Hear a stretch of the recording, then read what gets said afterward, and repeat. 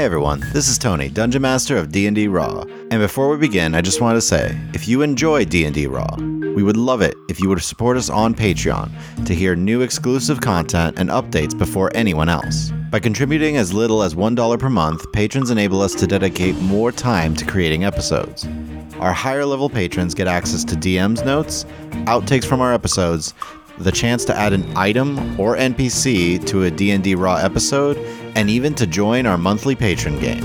We wanted to thank all of our Adventure tier and above patrons for their support this month. So thank you Jeremy Kleinhans, a Linux fan, and Dark Queasy, and a very special thanks to our producer tier patron, Gnome, for serving as a producer on this episode.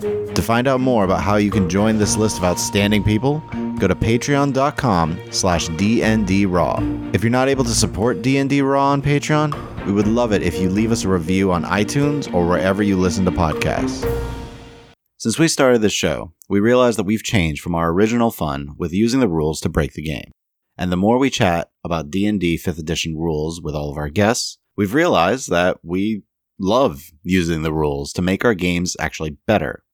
Now, instead of seeing loopholes for exploits, we see opportunities for creative solutions to challenges. And when some people hear rules as written, it does conjure images of rules lawyers and a denial to the rule of cool. Our hope is that by sharing how to apply, adapt, and improve the rules, you can make your games more fun for players and for DMs alike. So, thanks for joining us. This is Tony. Hey everybody, this is Rachel. Hi, this is Bethany. Hi, I'm Faye.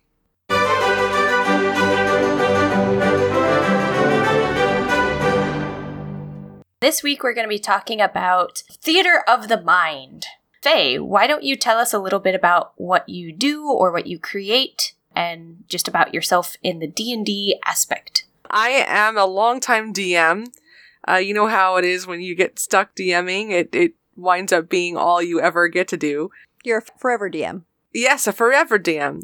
I also do a lot of homebrew content. I create things with yarn, but I'm fairly certain that's not really what we're here to discuss. Are they D&D things? Sometimes. Then it relates. I have made little monsters before, and a goblin, and actually I'm about to make a dragon. Nice. Yeah. We'll have to share a picture of that. Oh, I will totally definitely share a picture. And then, is there somewhere somebody could find, like, pictures of these? Do you have, like...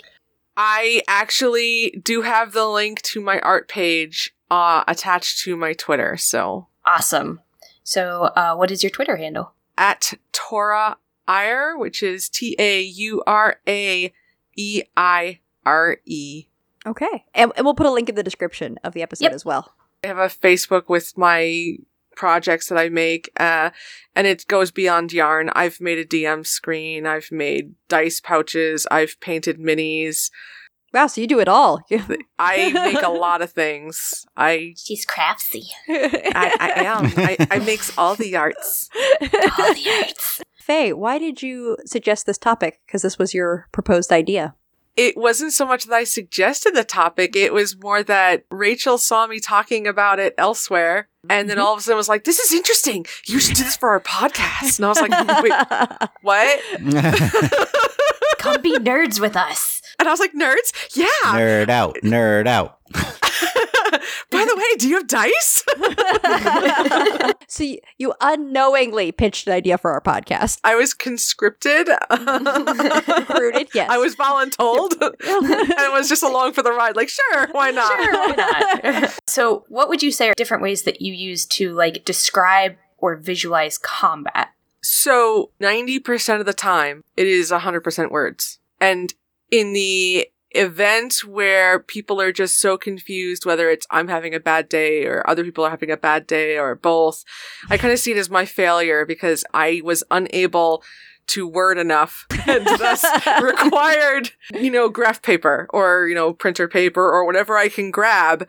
And I scribble something and then I take a picture of it with my slow as sin phone because it's old, like me. And I upload it onto Discord.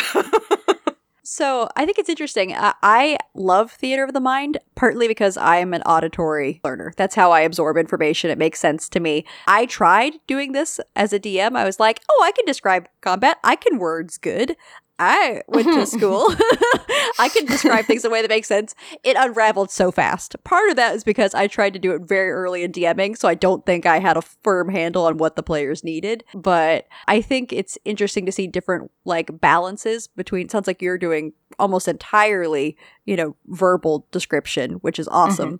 And those people who do almost entirely visuals where it's maps and minis and very little actual words are used to describe it beyond you go up, you do the thing. Bethany and I were talking about this a little bit the other day. I was saying how it also depends, I think, on the mechanics. Like D&D, a lot of the rules and everything, they refer to ranges. And it's very hard when you just, verbally describe the room and people are moving around to keep track without any kind of visual reference, at least for me, because I'm a very tactile learner. I need the visuals. Otherwise, every turn I'm going to be asking, is such and such within 30 feet for this spell? Or is such and such within flanking? Or, if I try to move towards X location, am I going to take attacks of opportunity? Things like that. So I think it depends on the mechanics as much as the story and the way you kind of started the story. Honestly, it is 100% communication based. It doesn't matter what the rules are, what the mechanics are. It is 100% your ability to communicate. If you work on your descriptions and you can picture it in your mind and then describe it to your players. And yes, at the end of each round, you need to make sure it's clear, okay, you moved over here to this quadrant, you moved over there to this quadrant. And as long as everyone's on board, and it also involves a lot of trust. Because not only are you trusting your players, but your players have to trust you. Yeah. And, not only are you going to be fair, but you're not going to change things around. So, at the end of combat, you can be like, okay, wizard number 1, you moved over, to the left, 30 feet down, your full movement so that you could grab the gem off the pedestal that's in that corner. And there's some pillars that are now blocking your view to the main room because it's kind of tucked away. And, okay, warrior, you moved from the center 5 feet to the right, diagonally forward, and you're engaging against the minotaur that's there. And I describe the terrain as well. So if I'm describing this room and, I can say it's 3-foot stone slabs on the ground that makes up the floor material. And it's granite columns going straight up to the ceiling. You can't see the ceiling, it's too high up. You hear little whispers in the corners, and you hear some kind of a wind coming through the area above you. It's a little bit distracting, but you see these hulking figures coming at you. They've got horns on their heads, and they look like fuzzy cow people, and they're wearing armor that's metallic and chinkling, and depending on what their light source is, depending on what their ability to see is how much description I'll give them. And then I make sure I describe what angle they're coming in. So I said okay, this guy's, coming from diagonal from the right at them. They were in the center of the room. And then I just keep every round checking in. Okay, you did move this way. This is where they are now. Make it clear. Next round. Okay, warrior, you're starting out, 5 feet from the center. And if I described the room, if they were able to see the walls on the side, I'd give them, okay, the room is this many feet wide. As long as they're able to see that far and whatnot. It depends on what races, what abilities are going on and all that, and how much they can see. And I will keep it to the light source and whatnot. And okay, you can see this, but you cannot because you don't have any light source and whatnot. See, I think I'm a very different DM. I like very sparse descriptions because I'm not a visual person. So a lot of that I know for me as a player, I don't engage with as much. So I try to keep my descriptions, I guess functional would be the right word, kind of limited to what the players can engage with, just because that's something that clicks with me and I can do well. For me, I've adapted to this style for the obvious reason that I am low vision. Using Roll20 is not easy for me. If I tried using it, which I have, I typically get migraines from it. It doesn't play nicely with the programs that I need to help me see it. So with this, I've learned to kind of like in books, like the best books that you read, you are getting cues, not just visual cues, but, what you hear, what you feel, what you can smell in the air even. And I try and engage as many senses as I can. Like if my players are on a trail, it's like, okay, some trail dust is kicking up. You can taste the dirt in your mouth. The grass is long. You feel it whisking against your hips. Stuff like that. It draws them in more and they can start to picture it in their minds. The more they can picture it in their minds, the easier it is for them to see the battlefield in their minds. It's not going to be exactly what I'm picturing because everyone's going to interpret things differently, but it will be close enough where it works. I haven't had too many problems. And on the days where we've had problems with our face hall sounds, then there's the patience and the leeway. It's like, okay, I'm sorry that I didn't understand that you meant that you were moving, 5 feet in this direction instead. So we'll just go ahead and take that back and say that's where you moved. I think that leads me to 2 questions. One, do you find that it takes longer for combat because of the extra descriptions? And 2, do you use distances like that? Or do you use more almost like ranges? Like they're within melee range, they're within medium range or long range? What my players have needed is very specific with how many feet. So I have used very specific within how many feet. For that reason, they wanted to know, is it within this many feet, that many feet? And so I've just said, okay, it's this many feet.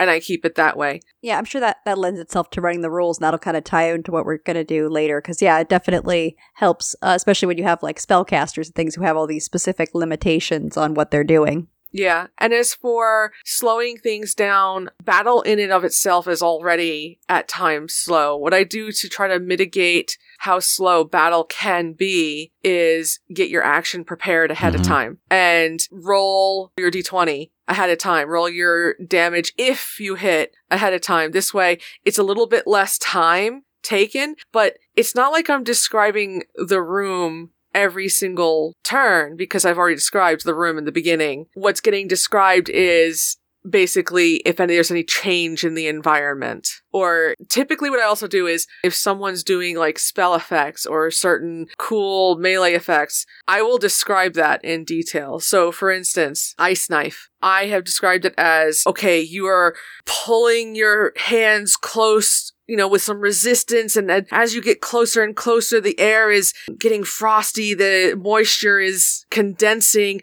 It turns into a spear of ice in between your hands and shoots out at, your adversary, whoever that is, and splashes against them and it shatters and hits the neighboring whatever's or next to them. And I'm not describing that every single time. They kind of got the hint after the first, once or twice. Yeah, that makes sense not to repeat yourself.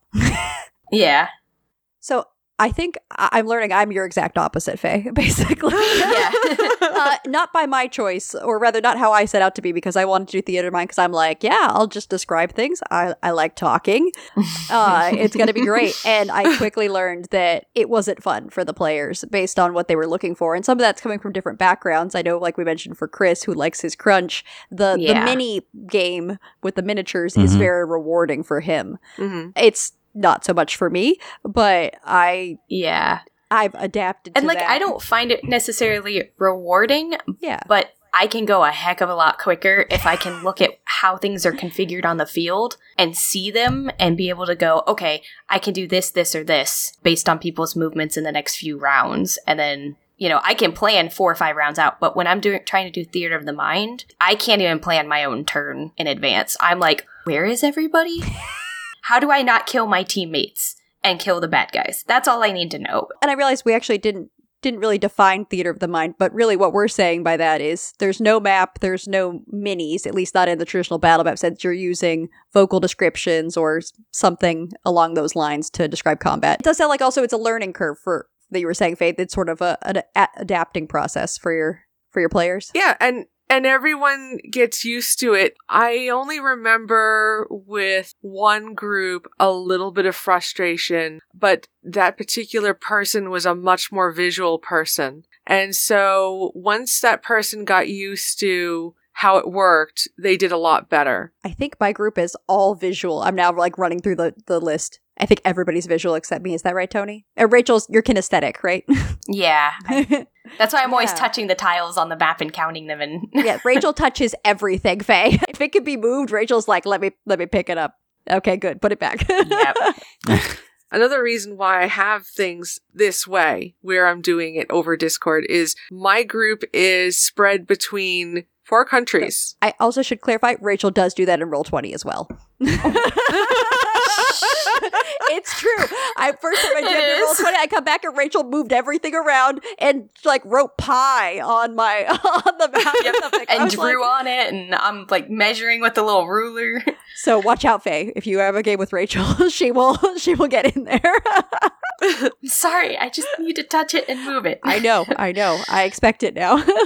But yeah, I know it is different also being at a table versus, work with your group online.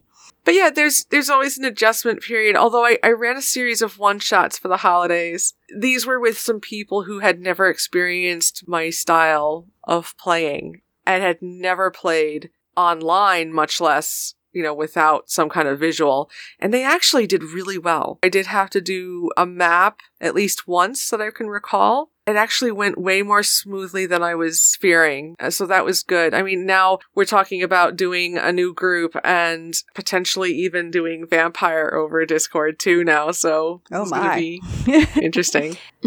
Yeah, I think it's definitely different for different groups. And I like your point of view that, also it's sort of an accessibility thing when you're low vision to have that as a way to still engage with the game and the world and the players. So that's definitely something to consider. And that's partly why we wanted you to, do this episode with us. Yeah, it would Yeah. actually be amazing if more people would be open-minded to Discord only, because there are other people who are low vision or completely blind where this would still enable people to get to play. Yeah, absolutely. And I mean, it makes sense to me. When something is described to me, I'm like, I'm listening, I'm taking notes if I need to, and then I am ready to do my thing. But Yeah. it's just how my brain is inclined. So I Yeah. realize I have to take that into consideration. Yeah, because I don't know, Bethany, if you've ever noticed when you're describing things, I'm usually drawing it Yes, I know. I see you because I over have there. to map it in my head. Otherwise, I cannot see Well, it. and then Rachel goes and holds up things and says, "Is this right?" and points at it for me. Yeah, and she's usually like, "Yeah, it's close." I'll be like, if it's like a B plus, I'm like, yeah, it's good enough. Which has like some things you're like, wait, this looks closer than that. I'm like, okay, I'm sorry, I maybe I wasn't 100% on that. But yeah, I know people process information differently, and I think that's the challenge of any sort of tabletop roleplay game is getting buy-in from everyone on what's the best way to go about it for your group or for the type of game you're running. I know something I've talked about with Tony is a lot of our games involve a lot of role playing, so the combat is sort of a secondary piece of that, and really most of what we're doing is just talking anyways. Yeah. But I mean, with the challenges and of the way different people perceive things, and it all comes down to patience, not just from a DM perspective, but from a player perspective. Everyone has to agree that even in the best of circumstances, there can be misinterpretations. And if there is, then just know that, hey, I'm not going to be a hard butt about it. I'm going to be fair, and we're going to fix this. Yeah, you're not like me at all, Faye. Yeah. I'm like, what's done is done. The die is cast. We can't go back. No, but I understand being fair and balanced and knowing that your players don't think that you're going to try to undercut them or be like, haha, you fell for my trap and misunderstood me. Like, no one wants that. And that's all Yeah. people really want in general in a game, is to know that you're going to be fair and that they're going to have fun and that they're going to have a part and a say in the narrative, that they're going to be able to help bring this story to life. We all have buy-in to the same story, right? We're all trying to achieve the same thing together. We're just doing it differently. Like, we all Yes. want to have a good story that we're engaged with, we care about, we're passionate about what's happening, and we're having fun from both sides. That's absolutely fair. But I don't know, I've seen some people, and it's more about ego, Oh, well, yeah, on the flip side, yeah, I don't think the DMs who are like, I have created a story and a world, please show up and be NPCs in my story. I'm like, no, the players should still be, they're still the player characters. They are not NPCs. Yeah. Yeah. I have actually known some people who, when they start to, they base their world and their setting on a story that Yes. they've written. Yeah, that's brutal. And then the players come in as basically extra characters to the story because they already wrote a story with a protagonist in mind. With heroes, yeah, the heroes are already defined. But I think that's true too. Yeah, you can't be a dictator who's like, come forth and dance for me, puppets. Yeah. Well, the concern then is like, well, no, they're still like want to give the players the freedom to do what they want, but now they're not following my original, the protagonist of my original story. So what do I do with that? That's more what I'm discussing is like the railroading, because Yeah. it's like, no, this is how the story must continue. It's like, no, the players are ultimately deciding the direction. Mm-hmm. Oh yeah, sometimes they make good choices. All that stuff can still be happening in the background. Yeah, I literally just had this happen. But basically, in my last session, I had arranged what I thought would be a cute event where there'd be a meet cute between two NPCs, the characters, or players, sorry. Primarily Rachel had been shipping for like 3 years and they've never met. So I was like, oh, she's like this one NPC will show up and then they'll meet and it's going to be awkward and funny. No, they stabbed one of them. So, and I'm like, cool. No, and they had their reasons, and I'm like, okay, it's just a different story than I thought. So we're gonna find out what happens next session because I have to do some changes to what I prepped, and that's okay. It'll be interesting. I don't know if it will be combat. It may or may not. They don't know, and I don't know. So yeah, there's definitely that side too. I agree, Faye, of not just being like unfair to your players and not giving them a voice. Like I think the DM and the player should both have voices in the story. So I guess that guidance, because I know this is something that a lot of DMs have a different style on. How much guidance do you provide to your players? Like how much do you lend them a hand in combat? I'm sure it's a little different when you go entirely descriptive with words as opposed to visuals, or maybe it's not. How do you help them out? Well, what do you mean by guidance during combat? If you give a clarification, do you give them some direction as to what they could do, or how do you go about that? I've done that rarely, only when they just seemed, especially for a newbie to D&D, because I do also teach people to play D&D. They're stumped. I'll be like, well, you do have some of these spells and you do have these weapons. So like, this is what's in your range and this is what some options. Like I'll do a little bit of hand holding, but for like a veteran player, I don't give them any suggestions. They know their character. They know what their character can do. I tell them nothing. Only, okay, yes, you want to do that? Unfortunately, if you recall last turn, they moved just outside of that radius. Oh, yeah, okay. All right, so, what else would you like to do? Well, then I guess I'll, hold action for blah, blah, blah. And then we continue on, or whatever they want to do. Yeah, so it's more just about giving them feedback if they're trying to attempt something. You're like, well, that won't be possible for these reasons, but otherwise they're on their own for figuring it out unless they're new. I know, Rachel, since you run games for kids, I'm sure it would be very different trying to describe it all for them. Actually, I've done a mix, like a hybrid.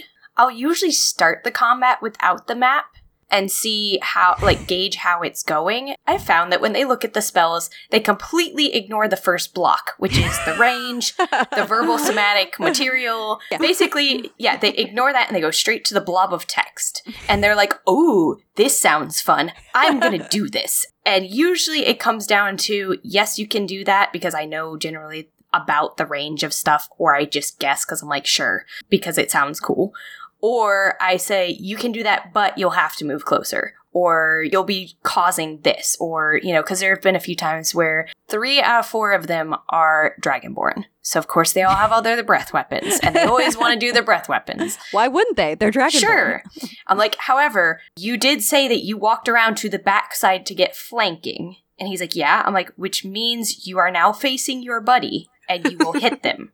And he's like, I will shift 1 space, 1 step. I will shift a motion to the side.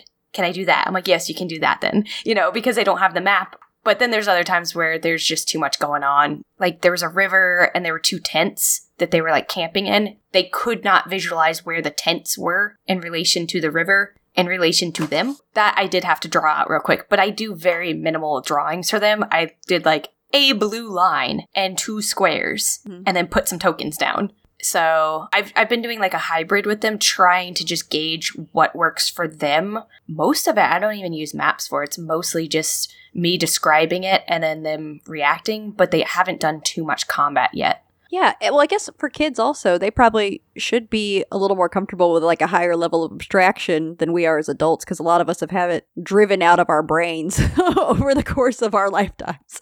We have to get back to that imagination space that we need to be in. Well, and I think too, because I am running it a little bit more rules light, so like the spell distances, yes, it's 30 feet in the book, but I'll say yes, you're within range, because in my head, and, they picture that they're close enough. They're like, can I do this? And I'm like, sure, you're in range, And unless that they're trying to do something that's a touch spell, that they're obviously said that they were like, 20 feet away. I'm like, no, you can't do that. It's a touch spell. You have to actually touch them. Yeah, your arms aren't 20 feet long. Exactly. And then I usually do like a noodly arm, like the blow up guy motion, and they all laugh and they understand what I'm saying and they go, okay, I'll move up. There's lots of flailing at the table. As it should be. How else do you describe what is happening? Besides noodle arms? Yeah. Words? No, just noodle arms. Oh, sorry. I'll keep that in mind next time I DM for you, Rachel. I'll be like, why do you not understand what I'm saying as I flap my arms in your general direction? And that kind of rolls into, like, what have you learned from your experiences on players' expectations for combat? Like, for me, I have to gauge each individual interaction that they have. Sometimes they need the maps clearly drawn out or the picture from the book. And then other times I can just describe what's around them and they are probably better picturing it than I even am describing it.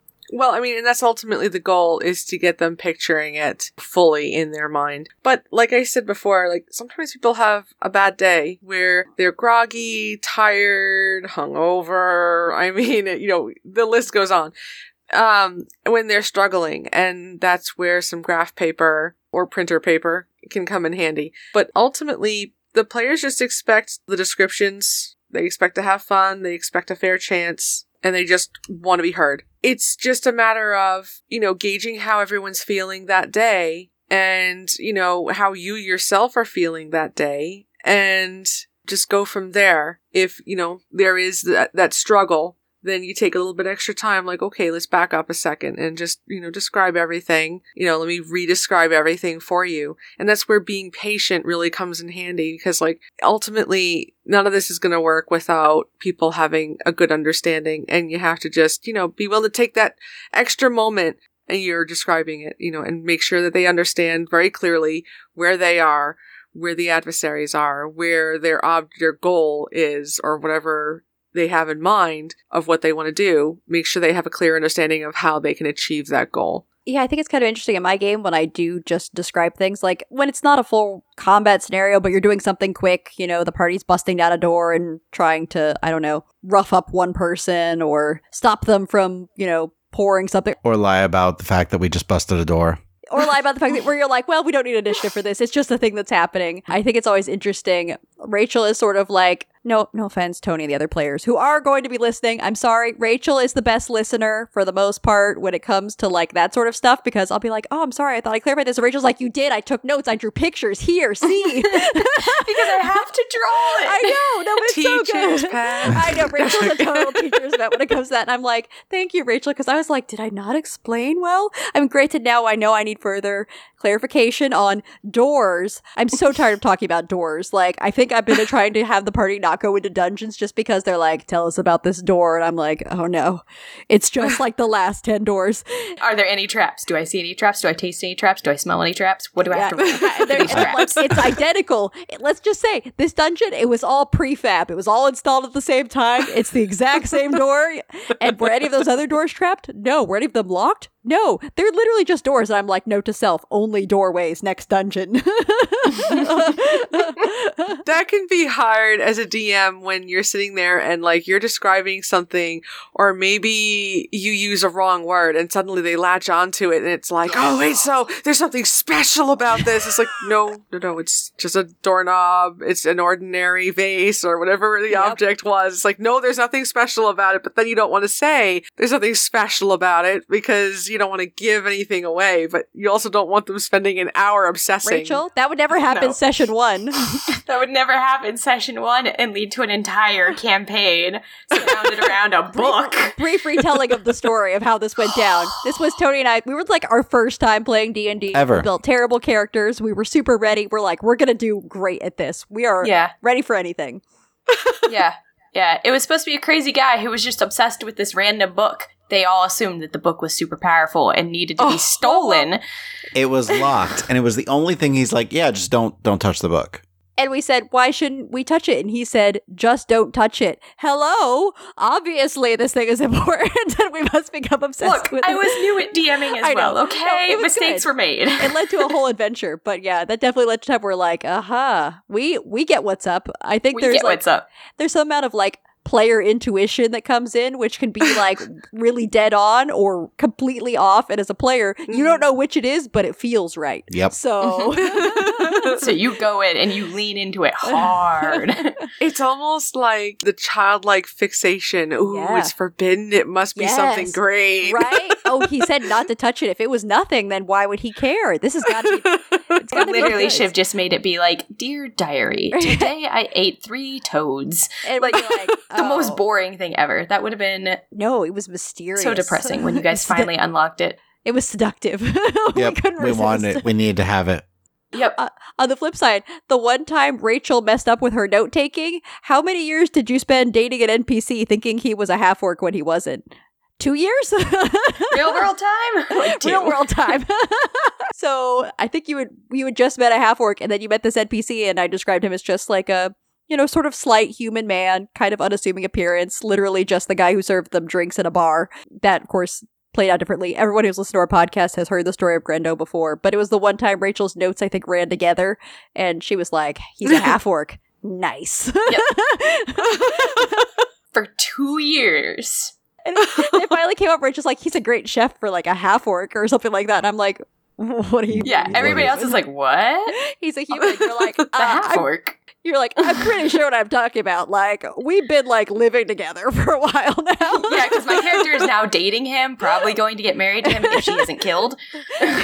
So that's the flip side. But I normally take really good notes. Oh yeah, I know. That's why it's the one time. Since you have played a lot of different games, are there any methods or ideas that you've pulled from other systems that you use, even though they're not D&D specific? I actually don't think so. I put on here Dungeon World because I know that kind of focus more on like moves, and a lot of other systems are kind of more freeform and driven by actions, and it's less specific ranges and things than D&D. Because I know I've played like Blades in the Dark. I think is really great for just kind of like those sort of flashy narrative moments. On the flip side, you lose some of that really like detail-oriented tactical strategy that some people like. But I think it definitely, there are systems that I think have different approaches to doing kind of a theater of the mind, or different ways of solving the struggles people face with it. So far, I haven't borrowed from any other system. When I played 3.0 and then later 3.5, we did start to modify some things and then take some things from Pathfinder once that came out. And that's when things got a little bit more complicated because of all the number crunching at that time. And some of the imbalances made things difficult. But I haven't felt the need that I had to do anything to 5e where I felt like, hey, this isn't right, or this isn't fair, or hey, you're not able to do what you really need to be able to do, or what I feel like your class should be able to do.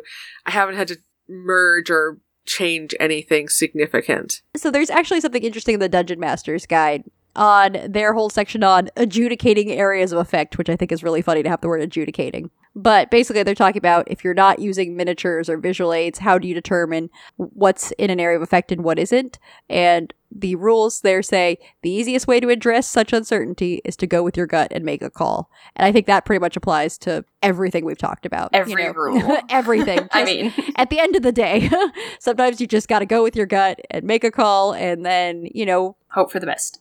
Even so, in, the majority of the time, in my mind, I keep track of how far apart everyone is from each other. And so if they're like, hey, is there a cluster that I can cast Fireball at but not hit my friends, I'll be like, oh yeah, that group to the right, they're all within 20 feet of each other, and they're 30 feet away from your party members. I think it comes up with large spells, particularly with something like, okay, someone has cast like Sleet Storm, and it's just a massive amount of space, and someone's like, please keep in mind, I as a ranger am way back in the trees and nowhere near this battle as I shoot from the shadows. That's me, by the way. I'm that ranger who's like, please, I'm nowhere near that.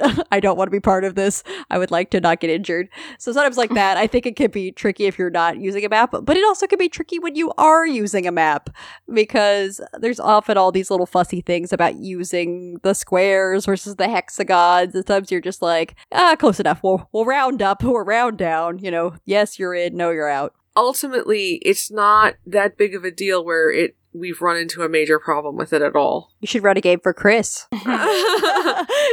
He's like, but I need to know specifically. And I'm like, we're going with it, Chris. It's happening or not happening. Yep. We're moving forward. Yeah. He's like, okay.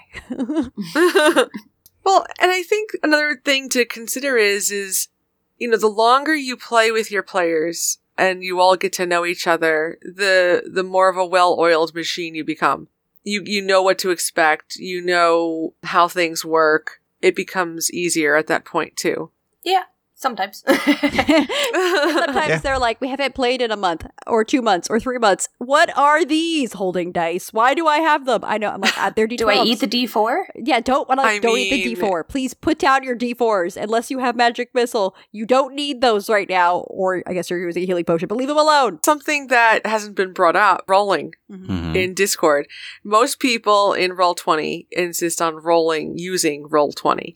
However, there are bots you can use for Discord that will roll for you. Yeah. So, if you have players that they want to see everybody roll, so make sure no one's cheating, that is an option.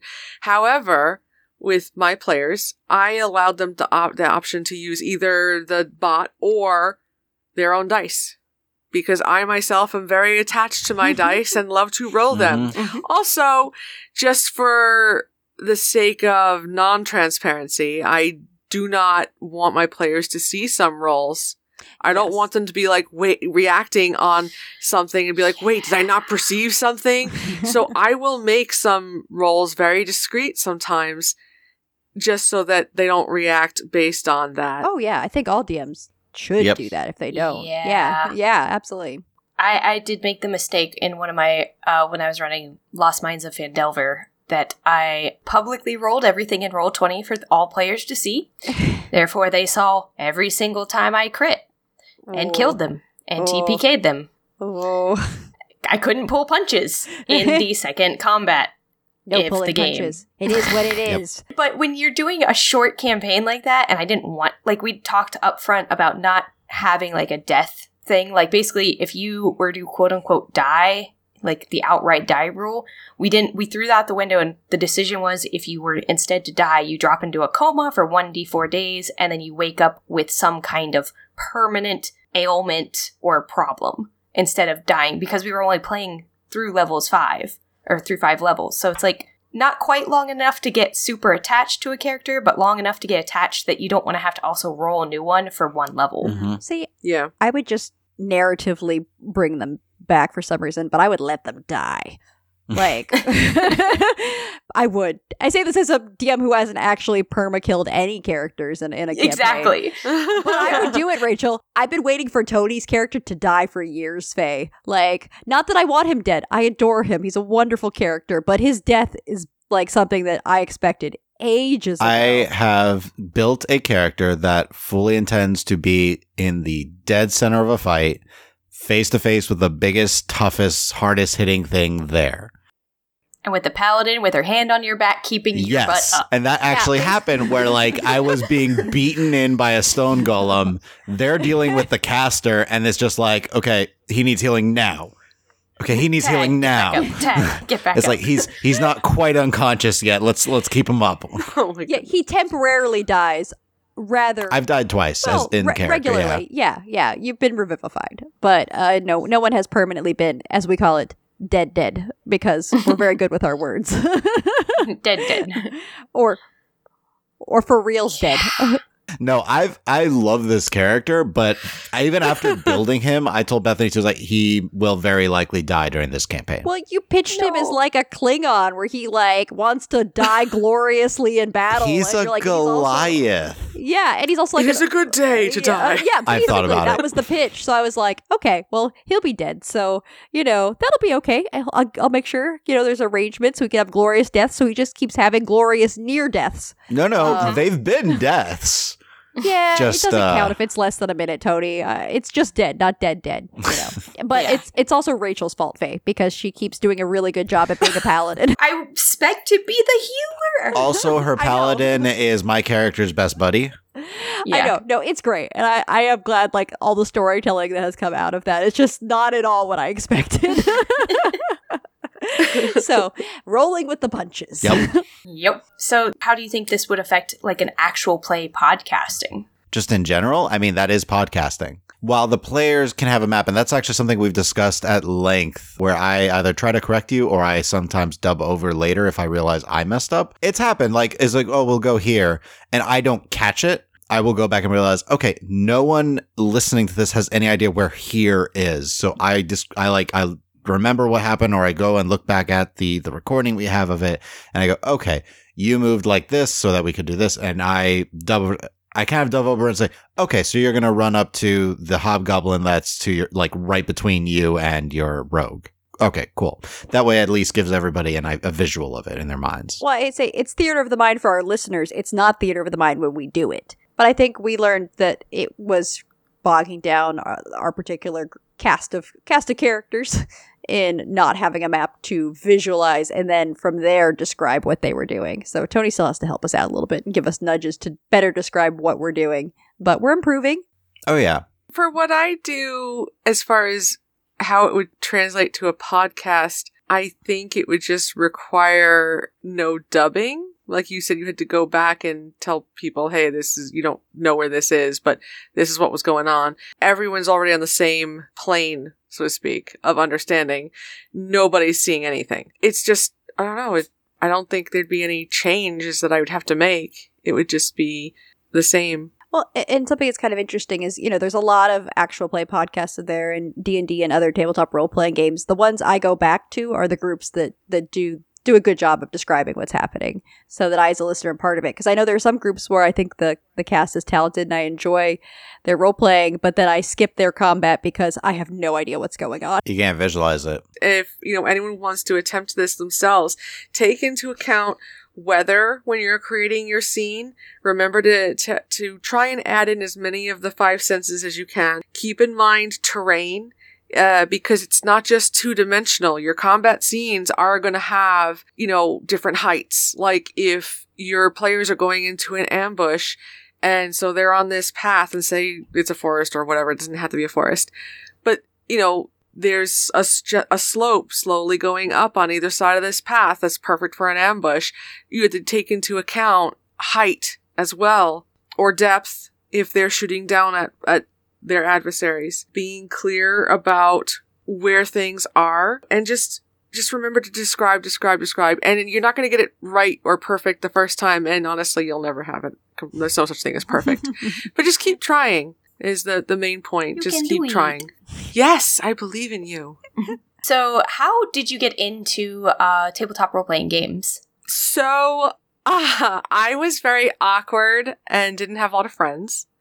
And I met this transfer student when I was 12. So I pretty much got introduced to the new kids. And there was one in particular who I became fast friends with, actually. We were best friends for a few years. Her brother played D&D.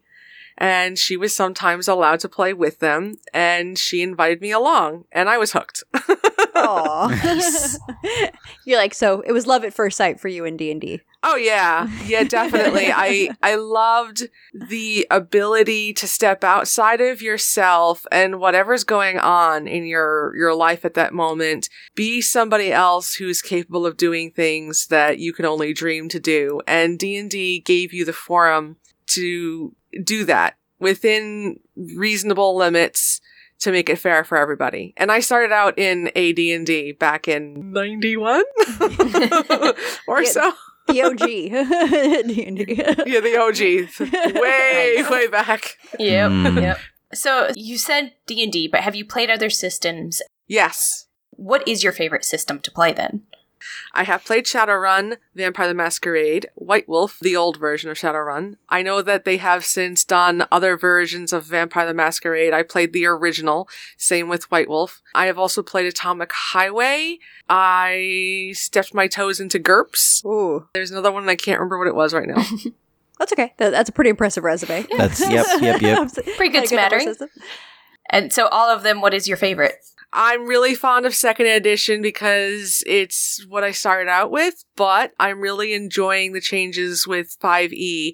So I have to say for now, that's my favorite. Nice. We won't Good hold choice. you to it forever. Don't worry. You're allowed to change your mind. Oh, Yeah. yeah. Well, I mean, people change and what you like changes. So for now, I'd have to stick with 5e because despite what flaws 5e does have, I am so grateful for it being easy enough for people to pick up, and therefore it's repopulated the D&D pool because people aren't as scared to try it out. And then once they're in it, they're like, oh, hey, this isn't so bad. And then they're sticking with it. So it's like, yes, more people. Yeah, I agree. It's definitely way better for recruiting when you're like, oh, and then you One of really just us. have this one die and you're only doing Yeah. so much math, but it still has enough crunch that some of the diehards can still enjoy it. Like, Yeah. I know Chris still is like, I would like it if there's a little more crunch. It's like, well, Chris, Mhm. it's okay. You still have some crunch. Don't worry. Like, there's still math involved. Checks. Roll so many dice. But Yeah. I 100% agree, Faye, on the accessibility. So we talked about your favorite system, but do you have a particular memory of a moment that you're most proud of as a DM or a player? Or if you have one of each, we also allow that. Well, I cut my teeth DMing at 16 at a convention. Ooh. Now, I don't recommend it. for many reasons. But seriously, if anyone is ever considering DMing for a convention, get some experience under your belt first, because being green and young and going to a convention it's brutal. So I had this one player who he was like in his 20s and he was not pleasant. Let's leave it at that. Okay. No. Thank you for censoring it. Despite my insecurities, stood up to him. And when he got snarky and was like, well, if they're just going to let anyone DM, then I'll DM next year. And I'm like, yeah, go ahead and do that. We need more DMs, actually. And I was thinking, then you won't be at my table. So I was proud that I stood up for myself then. But as far as like DM achievements, I had some players so emotionally invested in a recent story arc that they were shaking and in tears Oh. with some specific events, and that kind of surprised me. They likened me to Matt Mercer. Now, when I was first likened to Matt Mercer, I didn't know who that was. I was like, wait, who? They're like, oh, Matt Mercer, one of those voice actors that does, Critical Role. I was like, wait, say what now? You're like, wait, voice actors? What's a podcast? How do I podcast? You're like, What do I, Matt Mercer? Can you please define some of these words? Yep. So now that I know who Matt Mercer is, I found that to be quite an honor. Like, I was really complimented. Like, I looked back and I'm like, wow, that they thought that? Really? That's awesome. Aw, shucks, guys. I know, yeah. So those are just a couple moments that come to mind. I don't get a lot of times to play as a player, so I don't know about as a player. I was doing an accent for my Illusionist, my first ever character. I played an Illusionist back in 2nd edition where it was better to be a mage. Oh, but you're like, that's okay. She is, or he is who he is. I did it to be creative. You were being creative in a tabletop role-playing game? How crazy. What? Oh my goodness. Who does Audacity. that? Seriously. How dare I? Thank you for joining us, Faye. Yeah. Yeah, thank you so much for joining us. Thank you so much for having me. It was a real pleasure and a lot of fun. Oh, I'm glad you had Yeah. fun. Harde bra.